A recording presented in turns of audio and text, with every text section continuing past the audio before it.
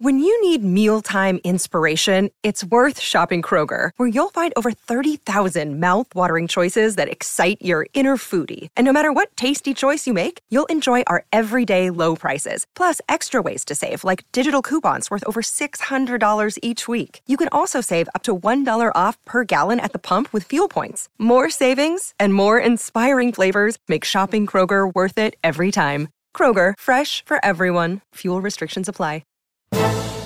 This is Husker Online, your authority on Nebraska athletics. In this weekly show, the Husker Online team will give you the latest insight on Husker football, basketball, baseball, and, of course, recruiting.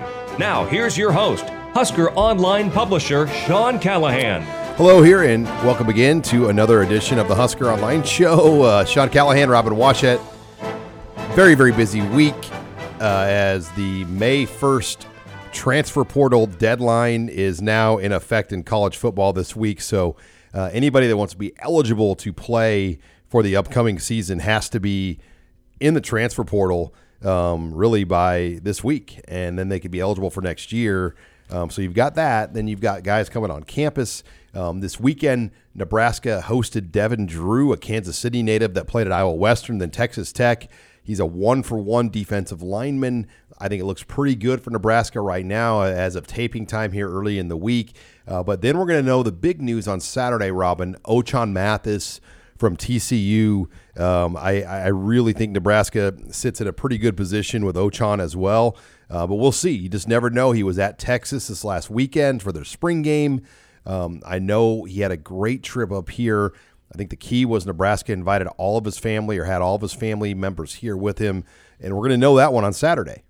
Now, I know that there was something to be made of, like, that was his third visit to Texas, but, you know, you got to kind of put that in perspective a little bit. He's from Texas. Like, that's a little different going, taking a drive to Austin, then taking almost your entire family up to Nebraska and making that much of a commitment to do that extensive of travel. So, I mean, I put almost more weight into the fact that they put that much effort into coming to Nebraska than this being one of at least 3 visits they've made to Texas since entering the portal. Yeah, and it's hard to say. What's he looking for? Is it playing time? Is it coaches? Is it scheme? Is it NIL? Is it all of that? And I'm guessing it's a little bit of everything.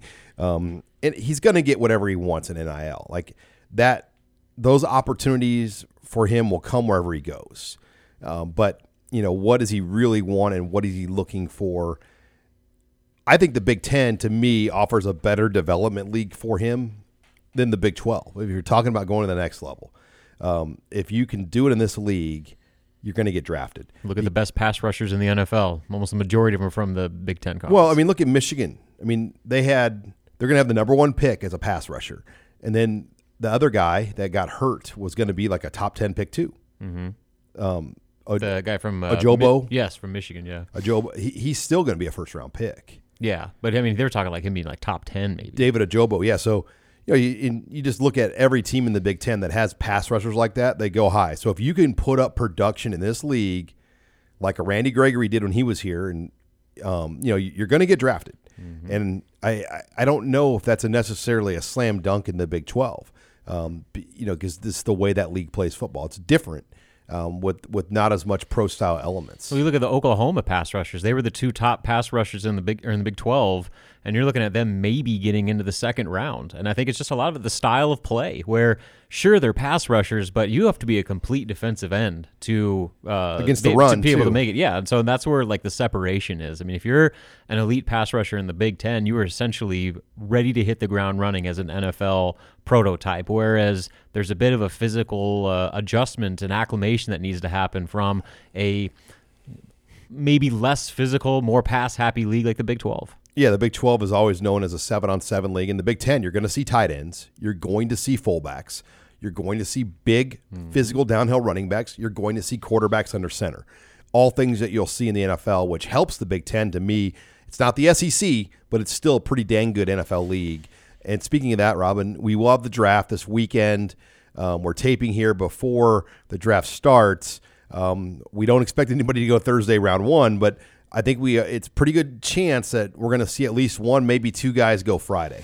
Yeah, for sure. I mean, I think it's almost a certainty. And now the question is, can they get a second rounder? Can a guy like Cam Jurgens work his way up, or Cam Taylor-Britt work his way up that high into the draft to potentially be the first second-round pick since Randy Gregory and Amir Abdullah back in 2016? That would be quite the accomplishment for a guy that went through some struggles earlier during that transition from tight end to center. So, I think it's not a matter of if they will get a guy. It's just a matter of, for one, how many they can get on the second day, and then two, how many they end up getting before the draft is all said and done. And one guy that is continuously being talked about as like a fringe seventh rounder that I just thought would be a much more valued commodity in the draft is Austin Allen. And I just wonder how much, he talked about after his pro day how his bench press numbers were kind of the big red concern that NFL teams had told him that they had. And he at his pro day, he didn't do it at the combine, and he said he didn't get nearly the number he wanted, and he knew it during the pro day. So I just wonder if that's kind of the knock, that if he's not tough or strong enough. But anybody that's watched him play knows that's not the case. Well, I think it's the physicality. Can he be a complete tight end? When you look at what the Kelseys and the Kittles, and I mean the got to block. You got to block, and you've got to create those matchups on the edge and win in those situations. And if you were just going off the Pro Football Focus data, he improved a lot as a blocker this year, but that was definitely not his strong suit. I mean, he was the best receiving tight end in the league, arguably, this year. He was named tight end of the year. Him and Jake Ferguson kind of split the honors, but he took home a bulk of the honors. So we'll see where it goes. I know he could have come back another year, but I don't know how much more that would have helped him. I mean, he had a record-breaking year this year. What more could he have done? Yeah, I agree. And, maybe you get some better stats, but at that point, you kind of are what you are. I think there'd be more risk in coming back to potentially have an injury or maybe a regression with a new offense. And so I think he made the right decision. And I still think, even if he doesn't get drafted, Austin Allen has a place in the NFL, especially if he can prove some of those questions or doubts wrong about his blocking. You're listening here to the Husker Online Show, as we've got a full show here on tap. We're going to talk more basketball with Robin Washett later in the show, but I'm going to bring up a lot of transfer portal talk, a lot of May 1 talk with friends and colleagues I have around rivals in the league. Tom Dienhart from Gold and Black from Purdue, also formerly of the Big Ten Network. He'll join me. I want to hear what's Purdue doing with NIL. What's his thoughts on May 1st of the transfer portal? And the same goes with Iowa. Tom Kakert's going to join me from HawkeyeReport.com. The Hawkeyes just completed their spring, very uneventful Kirk Ferentz type spring. They were only able to practice outdoors 3 times because of winds and conditions. So they didn't get the type of work they really wanted to do. They played their spring game, by the way, Robin, at 9:45 in the morning. No thanks. So, it's a different deal in Iowa how they do spring football. But yeah, we'll hear from Tom about their NIL and their transfer portal approach. And then Clint Cosgrove is going to join me. He was in Indianapolis this past weekend. A lot of Nebraska natives were there for the Rivals Camp Series event. We'll hear Clint's thoughts on that. He'll talk about Malachi Coleman as well. So that's all on tap on this week's edition of the Husker Online Show. Hey, it's Kaylee Cuoco for Priceline. Ready to go to your happy place for a happy price? Well, why didn't you say so? Just download the Priceline app right now and save up to 60% on hotels. So whether it's Cousin Kevin's Kazoo Concert in Kansas City, go Kevin, or Becky's Bachelorette Bash in Bermuda, you never have to miss a trip ever again. So download the Priceline app today. Your savings are waiting. Go to your happy place for a happy price. Go to your happy price, Priceline. This is HuskerOnline.com, your authority on Nebraska athletics. And we're back here on the Husker Online Show. Sean Callahan moving you along here as, it's kind of the dog days, but not really, as it's just been pure madness in college football. And I wanted to just bring a good friend of mine, a guy that really kind of knows the Big Ten and knows the landscape as well as anyone I talk to, is Tom Dienhart from goldenblack.com, covers Purdue, but really a national voice, a conference voice for the Big Ten as well. And Tom, we've dealt with wild times, but I think this week alone with the new May 1st transfer portal deadline rule that's been put into effect now for this year, along with the element of NIL. I don't know if we're ever going to see this week, and we're taping here earlier in the week, but this week is going to bring things that we've probably never have seen before in the transfer portal era. Yeah, it's like you said, it's on crazy time. May 1st is a date everybody's circle. Of course, that's the date portal-wise. You have to be in the portal if you want to be eligible for the fall season without having to get a waiver. So, yeah, if you read the stories, the numbers in the portal continue to jump. I think NIL, people think is contributing to that as well as players seek some type of a deal. So, yeah, I mean, it's a crazy time for fans, for coaches.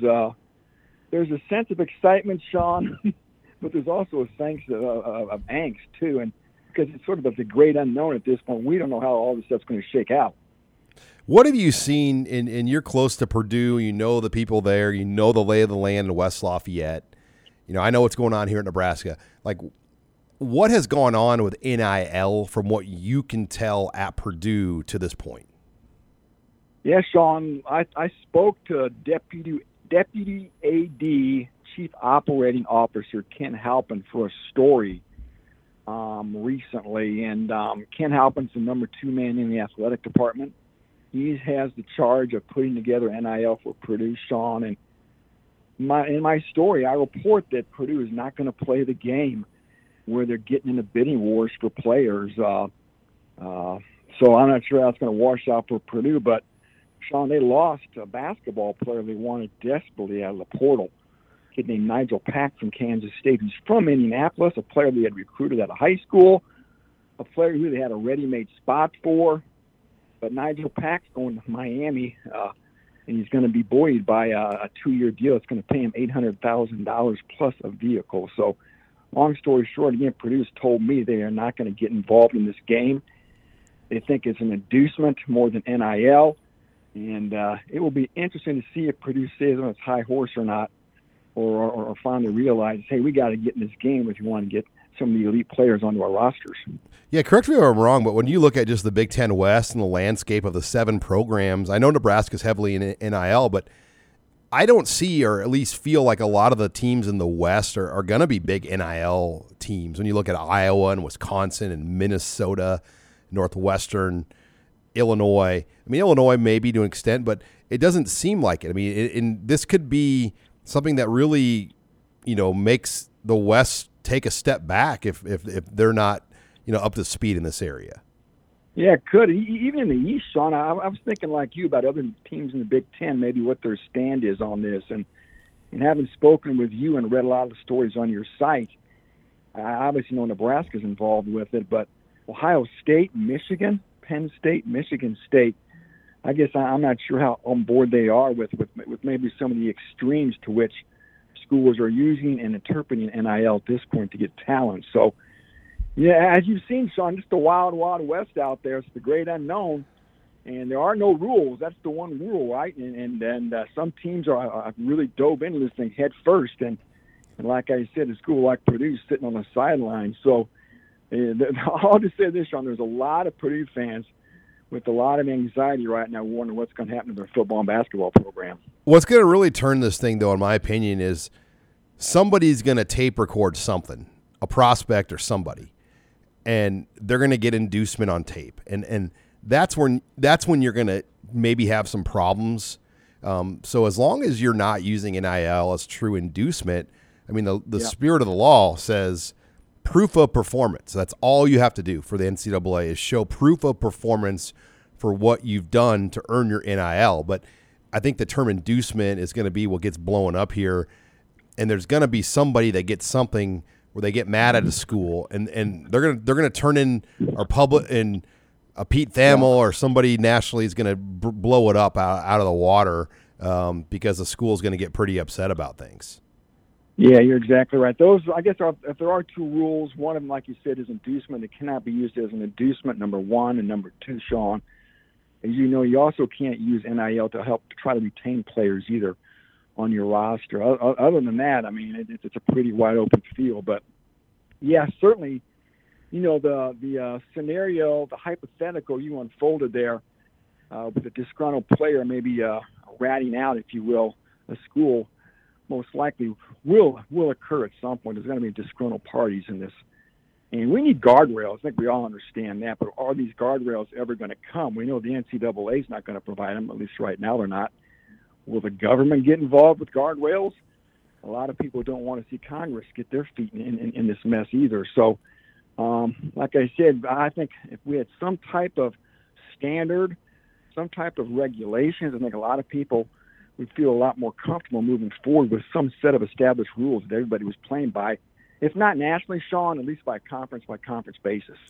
Talking here with Tom Dienhart of goldenblack.com, also a Big Ten expert here, talking NIL and kind of what's going on nationally around the country. And you hear all these big numbers being thrown out there, but I still think people don't quite understand. Like, if a school is saying we're going to give a guy this much money, from what I gather, in most cases, you don't just get that money right away. Like it's like money that would be earned from start to finish over the time you're there. Because anybody that would just say, yeah, you're going to get all the money right away, that player could just quit and leave at that point. And you know that type of stuff is going to happen too, and that's when it's going to get really ugly, I think, too. Well, what happened with Quinn Ewers? You know, he went to Ohio State as an early enrollee. He reclassified, was there over the spring, right, for like $1 million. Well, and we all know he left and he's Texas now. So you wonder how much money he got from people in Columbus, Ohio. You know, the thing about him, I think his deals happened before collectives were involved. So he got organic deals. And I think probably some of those deals just stayed with them. I don't know how that all worked, but there's going to be certain players that just get organic NIL, like the real NIL, and that's what this was meant for. You know, if Rondell Moore was still at Purdue, he'd get a lot of organic NIL. But you know, when it starts to be used as a roster builder, I mean that's when this thing has really changed. Yeah, it was funny too, talking to Ken Halpin, again, the deputy AD at Purdue. I asked him about Purdue's collective, and right now he told me they're going to have a single collective, Sean, and some schools have multiple collectives, as I'm sure you know. And he also went on to tell me that he thought maybe this could evolve into each sport having its own collective. Football has its own collective. Basketball has its own collective, et cetera, et cetera. So I thought that was kind of interesting. Or, again, they could just keep one, at least at Purdue, they could keep just one overall collective. Of course, the universities aren't involved with these, right? We all know that. They're separate entities from the universities. Wink, wink, nod, nod. Yeah, exactly right. But I thought it was interesting. You could have a collective just for each sport. Maybe that's the way you go. You have your football collective and your men's basketball collective, if you will. And then if the other sports like volleyball or women's basketball or baseball, if those are big deals in your schools, maybe they have their own collective too. The challenge, Tom, is finding someone, not only number one, that wants to do it, because typically somebody that does this job probably has to have a career where he makes a lot of money. You can't just be some green behind the ear rookie and organize millions of dollars. And number two, they got to be wanting to do it. They got to be able to do it. I mean, chasing down and meeting with college and high school players on things is not exactly, I think, something people are signing up to do. Yeah, you're right. You're going to have to be somebody who's connected. And Sean, I'd love to hear your opinion on this. How much more often do you think we're going to see these players have agents and representation that can go to those collectives and say, hey, what do you got for my guy?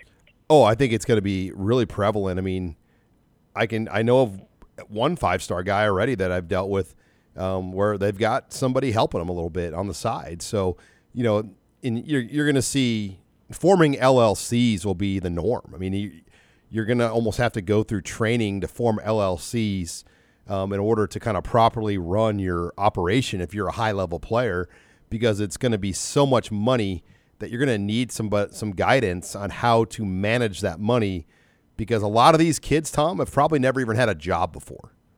Yeah. I mean, they weren't mowing lawns like Tom Dienhart or shoveling sidewalks or like Stolen Callahan or bagging groceries at Hy-Vee. I mean, they were. I mean, so for a lot of these guys, this is probably the first real income they've ever even earned. Yeah, it's a big amount of it's a big chunk of change too. And again, the tax implications that go with that as well. The collective's going to want its cut too, right, Sean? I don't know, 5%, 10%. Yeah. I'm sure they get a cut to do the business, but I know Purdue. They like, I'm sure every school is like Purdue. They have another system where they try to educate these kids too, and let them know about tax implications, and they can fill an advisory role if they have any questions along those types of lines of all the ramifications that come with maybe yourself getting flooded with a wad of cash you've never had to deal with before. As we wrap it up here with Tom Dienhart, I do want to ask you one more thing, Tom. In May, the Big Ten is going to discuss future schedules. We don't have 2023 Big Ten schedules out yet. We don't know what direction they're going to go. Nebraska's AD Trev Alberts has hinted some big changes. And what does that mean? 8 conference games? I don't think so. I think they need 9 to make the money they want to make. Does that mean, Tom, in your opinion, we could see maybe the elimination of divisions where every school gets an X amount of built-in games geographically, and then you play the other games as kind of random matchups every year? It's going to be interesting what comes out of these Big Ten spring meetings when it comes to these future Big Ten schedules. Yeah, you're right. And I guess I'll be surprised if they go away from divisions. But who knows? I'm sure everything's on the table. I guess I'm trying to see what the benefit would be from moving away from their current setup. You always want the marquee matchups, right? And we're guaranteed just a handful of those every year because of rivalries and whatnot, like Michigan, Ohio State. But again, yeah, I'm going to have to make some phone calls to see if I can try to figure something out, maybe see what people are thinking here. But yeah, it's always moving here. So I think the one thing we know for sure is they're probably going to keep the 9 conference games. I think we saw that talk of the alliance with the ACC and the Pac-12, 5-6 months ago, was something that cropped up. But I think that's sort of fallen to the wayside. I think there's more interest in keeping 9 Big Ten games and trying to schedule these non-conference games with the Pac-12 and the ACC, because I don't think there's much of an appetite for Oregon State against Indiana or Wake Forest against Minnesota. Games like that don't move the needle as much. Just Big Ten conference games, I think. Yeah, there's a lot to think about how they're going to go about this. The one thing I still go to always, Tom, is this. Ohio State, Michigan, that's the most valuable piece of property in college football. If you eliminate divisions, you have the chance of that being a rematch game the next week, and I just don't know how that's good for anybody. So that's why I like the divisions, because you typically get a new game in the finals, where if you eliminate divisions, you very well could have a rematch, and I don't like rematches.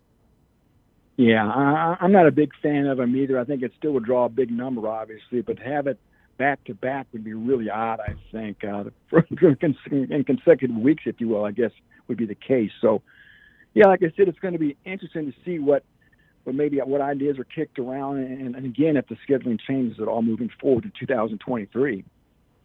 Well, Tom, we really appreciate you taking some time. It's always fun to talk to you. I'm looking forward to getting a chance to catch up with you here later this summer.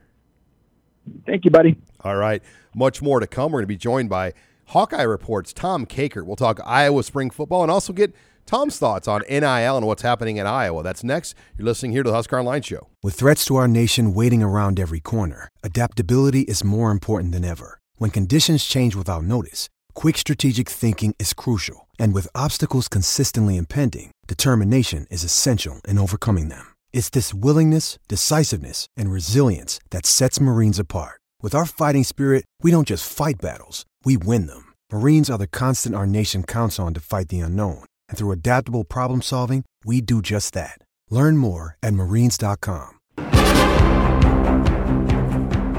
This is HuskerOnline.com, your authority on Nebraska athletics. And we're back here on the Husker Online Show. Sean Callahan here, joined now, as I said, we're going to be joined here by Hawkeye Report's Tom Kakert as Iowa just getting done with spring football.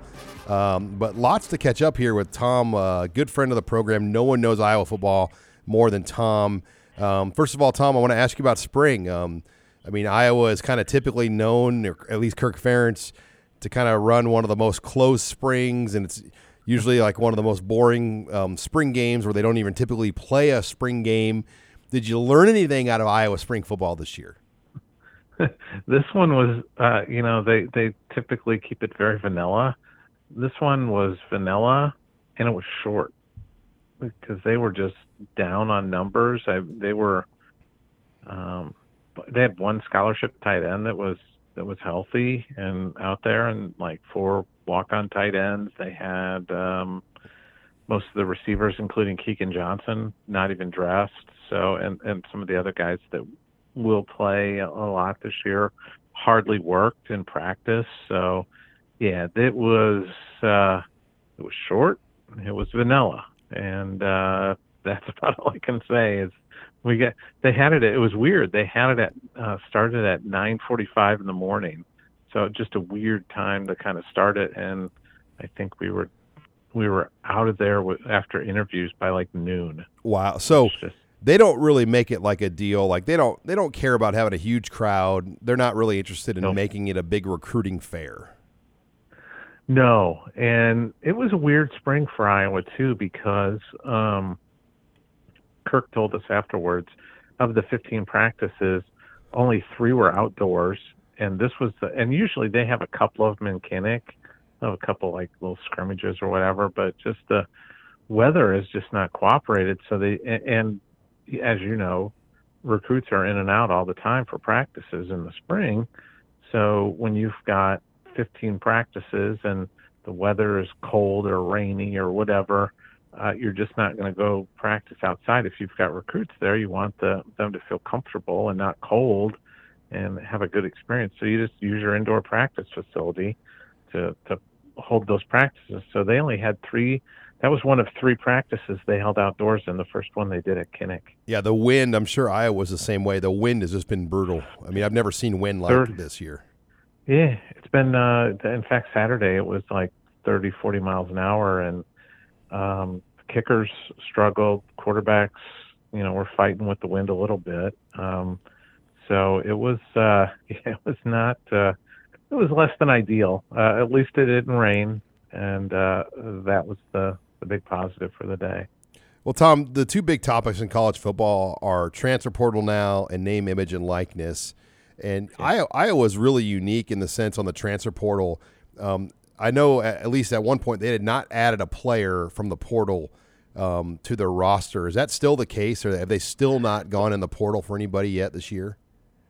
They've got a tight end, Steven Stylianos from Lafayette, actually. Not Lafayette, Indiana either. Lafayette College. So that's their addition this year was one player from the portal. I don't think they're going to add anybody else from the portal. They're not. It's not that they're against it. It's just they don't really kind of play in that sandbox. And honestly, they haven't lost many players to the portal either. I mean, I think they're probably lowest in the Big Ten in terms of guys that went in the portal, at least to this point. Now, I know this week with May 1st kind of being that quote-unquote deadline to jump in the portal, that maybe there'll be some more guys that make decisions based on spring ball this past week. But right now, it just looks like they just don't play in that sandbox very often. And it's just it's interesting. It's just not. It's not that Iowa's against it. It's just they don't really spend much time there.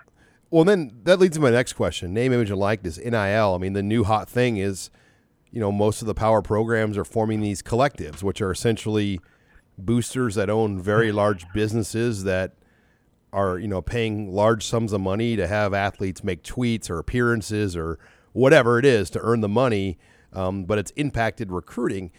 What have you seen from Iowa? Do they have a collective formed? What has been the NIL that you've seen out of Iowa outside of maybe like your organic, tweet about the local pizza shop? I mean, have you seen anything high level from that end from Iowa on NIL? It's been interesting. There's been some kind of higher profile athletes that have been able to benefit from NIL, and they've kind of worked with some different people, and some of the businesses have partnered up with some of the student athletes. For example, Caitlin Clark's one of the best women's basketball players in the country, and Hy-Vee is located in Des Moines, where she's from, and so she is partnered up with Hy-Vee, and so they are, have a partnership there. Fran McCaffrey's sons, Connor and Patrick, have a podcast that they're doing at a taco place, a taco restaurant that they're doing a podcast from there. So they've kind of been innovative, but most of those things, other than I think Caitlin's deals, obviously probably pretty significant money, but a lot of the stuff is mainly just kind of like walking around money, pizza money, or a little beyond pizza money, maybe a car payment money kind of thing. So it's not been a big deal, but Iowa is in the process of forming a collective. I know they're in the process of hiring someone to run that collective. That should be done this week. I know their goal is to have it, kind of running by the middle of May. Iowa just has not. It's interesting, and I'll say this, that some of the schools that have been quick to kind of get these things organized probably have had that infrastructure developed previously, doing things differently than maybe an Iowa has done. So it's been easier for them to get that collective up and going. So this is really kind of new for Iowa fans, and frankly, Iowa fans that I've interacted with, probably about 25% of them are just like, this is just foreign to me. I'm not completely comfortable with this. And when I've asked them if they'd be interested in participating in a collective or if they would do that, and they're just like not really interested.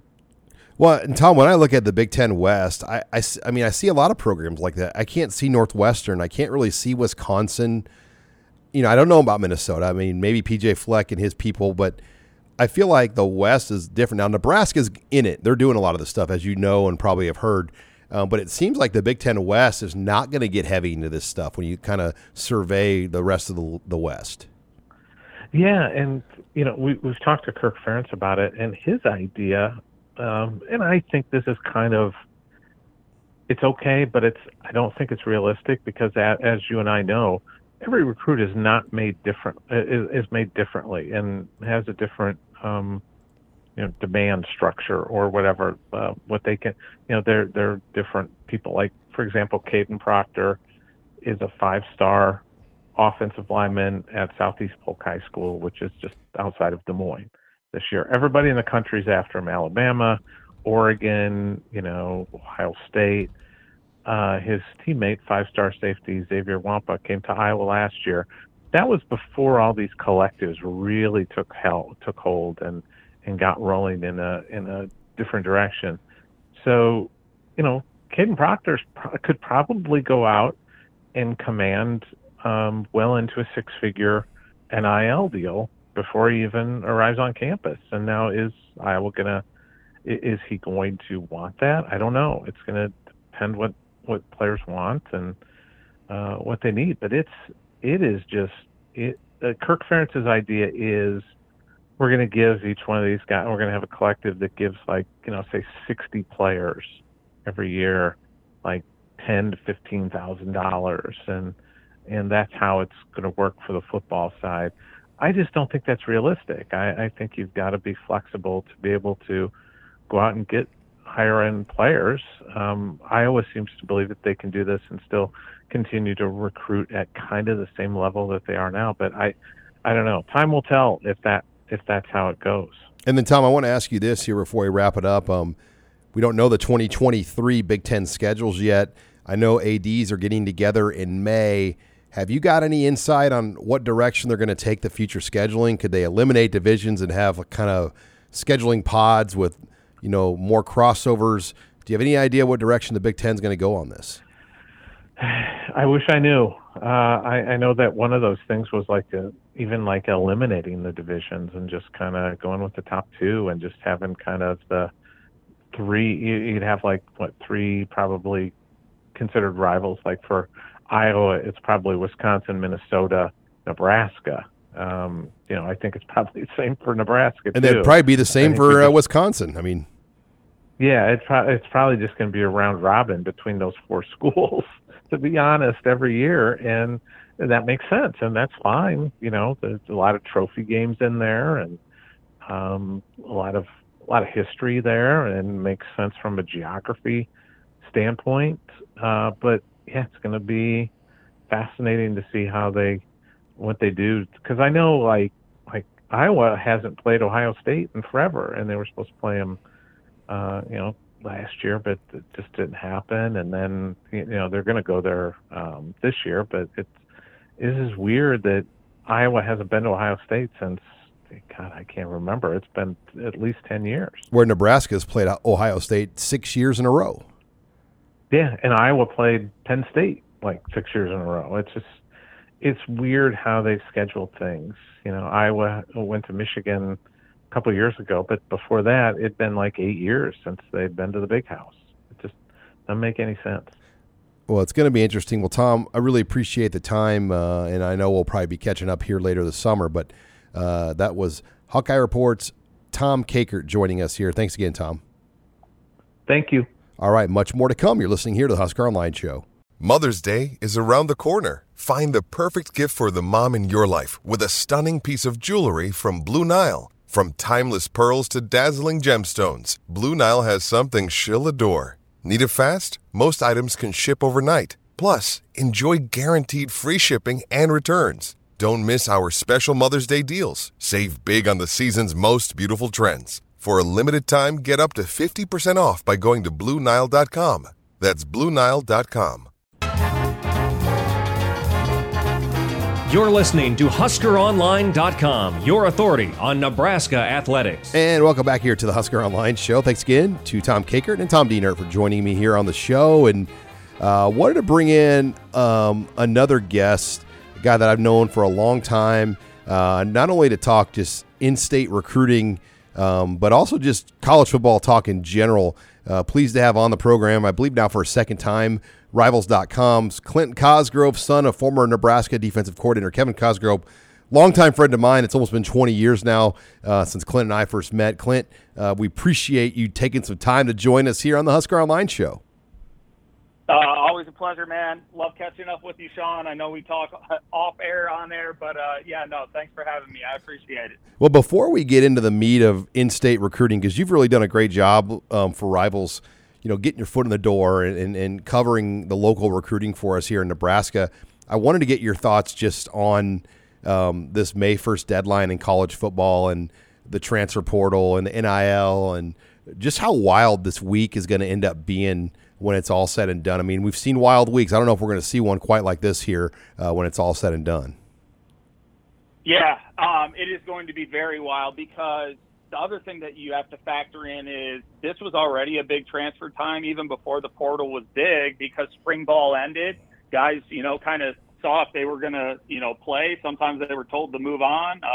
Some guys weren't happy with where they finished on the depth chart after spring. So there was already a lot of transfer things going on in this period. Now you throw in the portal with the deadline, the NIL, and it's going to get hectic. And it's not I'm really interested to see how it plays out. Some of the kids that I talked to on the road, especially down in Texas when I was recently at our Rivals camp down there. One of the kids I talked to, he's like, all I know is wherever I go, I'm staying for 4 years, because this transfer portal is getting absolutely out of control.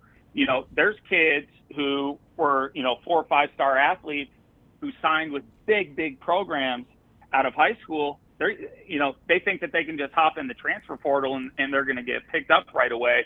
And that's not the way it's gone. I mean, the cream of the crop is getting picked up, but there's a lot of questions about what's going to happen, especially with this deadline coming up. Yeah, when you guys go to these camps, I mean, you have unique access to hundreds of Power 5 offered recruits around the country, more access arguably in the spring months than anybody has when you guys get to all these different camps. I'm curious, do you guys now ask them questions about NIL and the impact it might have, or just what kind of conversations they've already had about NIL with schools? Yeah, so we do and we don't. At first, for me, it was just something I didn't want to touch because I didn't feel comfortable talking about it. I was still learning about it. I don't know how the deals really work on the back door. I know there's certain ways they're supposed to work, but I'm not sure if that's totally how it's going at this point. But I have started recently asking. And some kids, most kids, they won't go on record talking about it. I recently did an interview with Carnell Tate, and, in his opinion, and I was like, and I said in the interview, I was like, I don't want to know about your personal situation, any names or anything like that, but how is NIL affecting it? And he said, it is essentially for a lot of kids, that's what their decision is being made off of. And obviously not the mid-tier kids, but the national guys who can go anywhere. Carnell, his opinion was, you know what? I know that the big money is after college.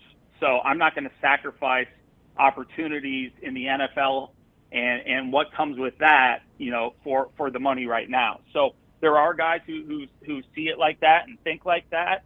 They know they see the bigger picture, but there's others that, they look at their current situation, whether they've struggled with money or they want money now, and there's no guarantees of the NFL. You get hurt and all of a sudden, like in the past, some of these top kids, the colleges made a lot of money off of them, and then they don't pan out and they walk away with nothing. So I get it from both sides, but it is having a big impact. I do think it's going to need to be regulated a little more, and it will be eventually. But at this point, I mean, you're not going to be able to stop the kids from making money, and it is going to have an impact more so for the top kids. But the kids who will talk about it, they definitely express that it's changing things. We're talking here with Clint Cosgrove from Rivals.com. And Clint, you were in Indianapolis for the Rivals camp this weekend. We had a number of kids from Nebraska go out to the event. Can you just speak to a few things that you saw? Because I know a lot of our listeners, they're all over the state of Nebraska, and there's always an interest in local guys and even guys not necessarily going to Nebraska. I know Zane Flores impressed a lot of you guys, the quarterback from Gretna going to Oklahoma State. And there were a number of other guys that had good showings in Indianapolis. Yeah, there really was. Zane was really impressive. Of all the quarterbacks, it got a little windy at one point, and they were throwing into a headwind, and and there was a good group of quarterbacks there, and he was the only one who could zip it through the wind, and it says a lot about his spin rate, his arm strength, his mechanics. He has a quick release, and he was able to get it right through and get the ball to kids where some of the other guys, especially the younger quarterbacks, really struggled getting it out, and their ball would get blown dead in the wind. So that was one thing I really liked about him. He's extremely accurate. He looks like he's been coached up pretty well. I mean, his footwork is good. I love his release, and the crazy thing about it is he's pretty thin right now, and he looked thin on film, but I don't have his exact measurables right in front of me, but he is going to fill out. And when you see just what he's capable of right now and the arm strength and all of that, when he fills out, he's got a chance to be a big time player, I think. We're talking here with Clint Cosgrove from Rivals.com. Another guy locally that wasn't at the camp, but you've been able to really know more or learn more about him than anybody is Malachi Coleman at Lincoln East. And this week he added offers, Clint, from Michigan and Oklahoma and Florida State. You lived in Lincoln for a while. You understand it. People don't typically offer guys from Lincoln, Nebraska, at least programs like that. I mean, what are you hearing and seeing from Malachi, why he's garnering offers like this right now? I think there's so many different factors with it. First off, he's getting out there and he's getting to these programs and they're seeing his frame in person. I remember the first time you told me about Malachi before he was on my radar. My biggest question is, how tall is he really? And he's continued to grow. I believe he was, just under 6'4" then. He's probably pushing 6'5" now. I've heard that, doctors say he could get to 6'8". So they see him in person. He passes the eyeball test. He's a very articulate kid, great kid. I'm sure they love his story. the adversity that he's overcome, nothing's going to be too big for him. So, from that standpoint, he checks the boxes.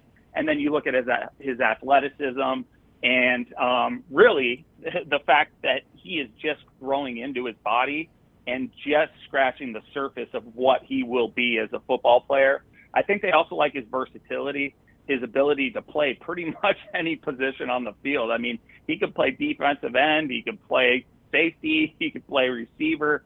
So when you have a guy like that, sometimes when you're looking at your numbers and it comes to signing day and you're trying to figure out who you can take, they have things called a team take. And Malachi Coleman he's a perfect example of a team take where you get the best player you can who can provide value at multiple positions. And I think he's that type of guy. So they like that about him.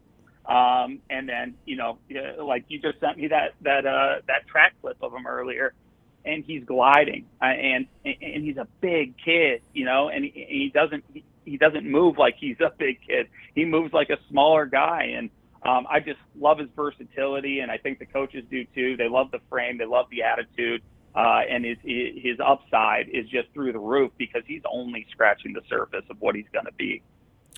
As we wrap it up here with Clint Cosgrove, I wanted to ask you about two other guys that aren't really on the radar for a lot of folks, but two guys that really jumped out, I know, to you in Indianapolis were Rocco Marcelino, a 2023 defensive end from Creighton Prep, and then Henry Prochaska, the younger brother of former Rivals 100 offensive lineman Teddy Prochaska. Henry is a defensive end, and he received an invite to the Underclassmen Challenge in Atlanta. Your thoughts on these two guys? Yeah, so starting with Rocco, I love the kid. I absolutely love him. I try to go into these events blind. Now, obviously, there's certain kids that, especially since it was the Midwest camp where I know most of them, I've seen most of them in person, but I had not seen them in person before. And so, like, when I say I try to go into these blind, I don't want any preconceived notions to influence my evaluation of them. And he is a kid that jumped out right away. He made the best of the best in one-on-one. And really, he was a nightmare for offensive linemen. He's a tough kid. He's a high motor kid. He's explosive off the ball, and he's much bigger than I thought. When I went back and looked at the numbers, he's just under 6'5". He's 244 pounds. He's got long arms. He's 34-inch arms, 77-inch wingspan, and I am just absolutely shocked that Air Force is his only offer. The only reps that I saw him lose was when he was going up against Miles McVay.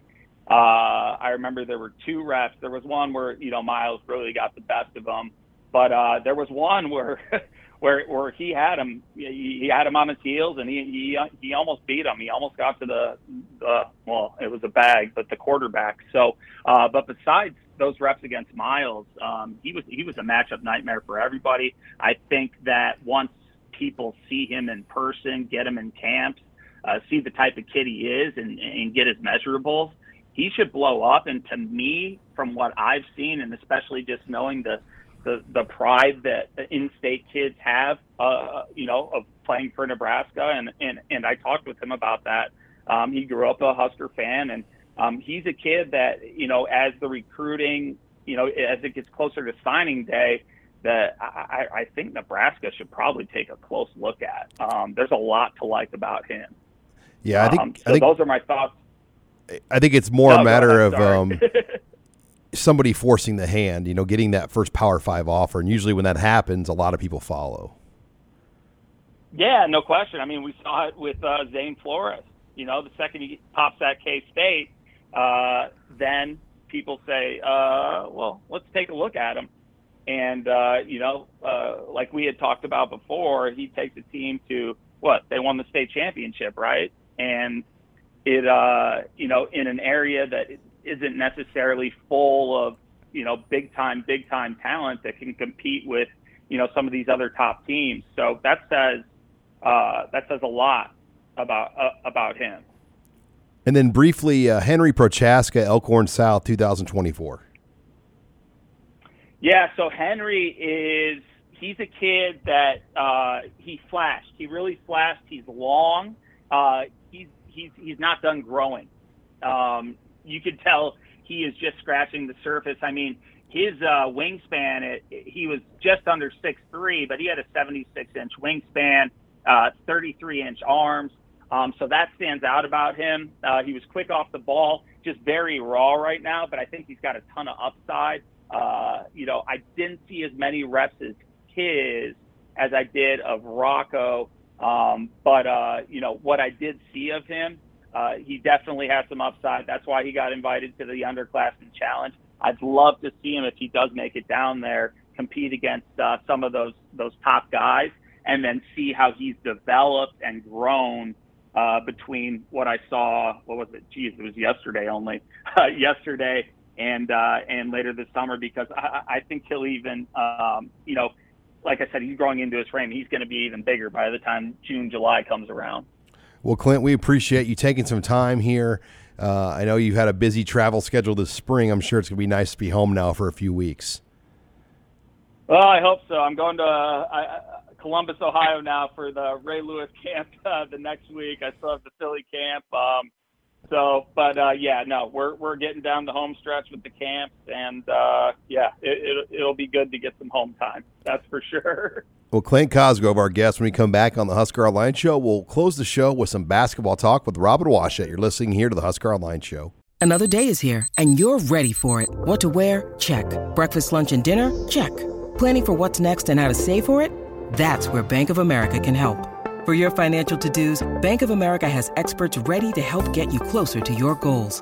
Get started at one of our local financial centers or 24/7 in our mobile banking app. Find a location near you at bankofamerica.com/talktous. What would you like the power to do? Mobile banking requires downloading the app and is only available for select devices. Message and data rates may apply. Bank of America N.A., member FDIC. You're listening to HuskerOnline.com, your authority on Nebraska athletics. Final segment here of the Husker Online Show. Sean Callahan, Robin Washut. And before we get into some basketball talk, this segment is brought to you by the 2022 Aer Lingus College Football Classic in Dublin, Ireland, as Nebraska will take on Northwestern. It's the first college football game of the year. It will be played in Aviva Stadium in Dublin, Ireland on August 27th. Robin and I will be going out there, and there's still time for you to book your trip. I know time is ticking, but check out HuskersToIreland.com. Still some great packages left to go if you're trying to find that last-minute Father's Day gift or birthday gift, maybe even an early Christmas present for that loved one in your family that's never been able to do something like this. There is still time to put it together, HuskersToIreland.com. They even have the ability to help you with airfare and all the things you need to make this a once-in-a-lifetime trip. That's HuskersToIreland.com. Well, Robin, let's talk basketball now. It's been busy, and it's always busy this time of year, but you had the Huskers, first of all, add another key piece from the transfer portal. Give us the latest. Yes. So last week, they brought in a official visit from Alabama transfer Juwan Gary on last Monday and Tuesday. And then on Thursday afternoon, things went so well during that trip that Gary announced his commitment to Nebraska. And so he's a 6'6", a bit undersized forward who, you could probably say is a 4, but a bit undersized, and I think when I talk to him, he's kind of viewing himself as maybe playing that Lat Mayen role, where I guess the ideal Lat Mayen role where he's going to be on the perimeter a little bit and kind of be almost just as much of a wing as he is a forward. So a unique piece compared to the types of players Nebraska has been recruiting the past few classes, in the sense that offense is not the name of his game. Scoring is not his bread and butter. He only averaged 6.5 points per game last season. He started 16 of Alabama's 29 games, and Alabama was a top 25 team last year. So he's one of those guys that does a lot of the other stuff. The offensive rebounds, the diving for loose balls, the clamping down on defense, protecting the rim, being a physical presence in the paint, because he's only 6'6", but he's filled out. So he's a strong frame that can do a lot of different things on both ends of the floor. And it's one of those players that Nebraska just really hasn't had. One of those just bulldog type guys that isn't worried about how many shots he's going to get up per game. He's more worried about doing all of the things possible to help his team win. So an interesting kind of like big picture look at maybe the new direction Nebraska's starting to go with its recruiting, to where it's not just the top available scorer or top available transfer out there. It's finding pieces that complement each other and what you already have on the roster. So some other interesting notes, like his numbers don't jump off the page. 6.5 points, 3.4 rebounds per game, averaged just over 15 minutes. But when he played over 25 minutes, Alabama I think they didn't lose a game, or at least were, substantially better than maybe that the stat line would suggest. And then even more, he shot almost 62% from inside the arc. So he was a really efficient player at the rim, and he had an offensive rebound rate at 12.7, which is really good. I don't think there was a player on Nebraska's roster last year that was even close to that. So again, a unique piece compared to what Nebraska has gotten. And the other part to that is I mentioned Lat Mayen. You can kind of read the tea leaves there, where they just brought in a forward. Nebraska technically is still waiting on an official announcement from Lat.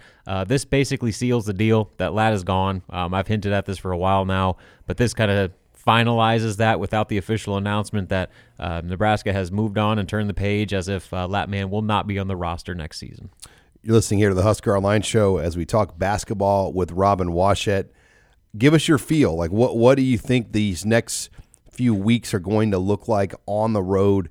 How fast could some of this really move here with Fred Hoiberg out himself now doing a lot of this heavy lifting? Yeah, well, they still have to figure out what that the rest of the roster when that last spot, and that last spot is Trey McGowan's spot. And again, I keep saying every day that goes by, the less and less likely it is that Trey comes back.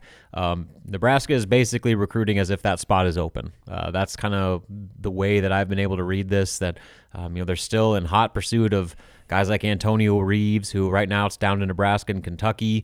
They'll probably have a decision at some point this week. We're taping Monday, so we'll see if a decision doesn't come, like I said, by the end of the week on that one. But even if they miss on Reeves, I would anticipate they try to identify another scoring guard out of the transfer portal. So, again, there's been nothing official announced on Trey, just like there was nothing with Lat, but it's starting to become pretty apparent with the way that Nebraska is recruiting the portal and trying to search for a guard, just like they were a forward, that just like Lat, Trey is probably safe to say that he will not be back next season either. So that's kind of the last piece that needs to get figured out here as far as next year's roster. But they have definitely not slowed down. They've hit the ground running with their full staff recruiting approach that they're undertaking this year with the 2023 class. This past weekend was the second April live period, and the staff was out in full force. Fred Hoiberg himself was down in Kansas City, and then he went to South Carolina, and then he was in Indianapolis, all watching 2023 recruits. So they are full speed ahead on trying to keep up their two straight quality recruiting classes with the 23 group. But again, it's going to be interesting to see just the different types of players that they try to go after now, with having 3 full-time assistants all having a very large say in the targets they identify, and then having Fred himself be more involved with identifying talent than he has been yet at Nebraska. Well, there's going to be lots to follow, lots to keep up with Robin Washut and Nebraska basketball. We've had a jam-packed show, though. Thanks again to Tom Dienhart, Tom Kakert, and Clint Cosgrove as well for joining me. And make sure you're on HuskerOnline.com, as we will keep you up to date with the latest. Thanks again for joining us this week on Husker Online, your authority on Nebraska athletics.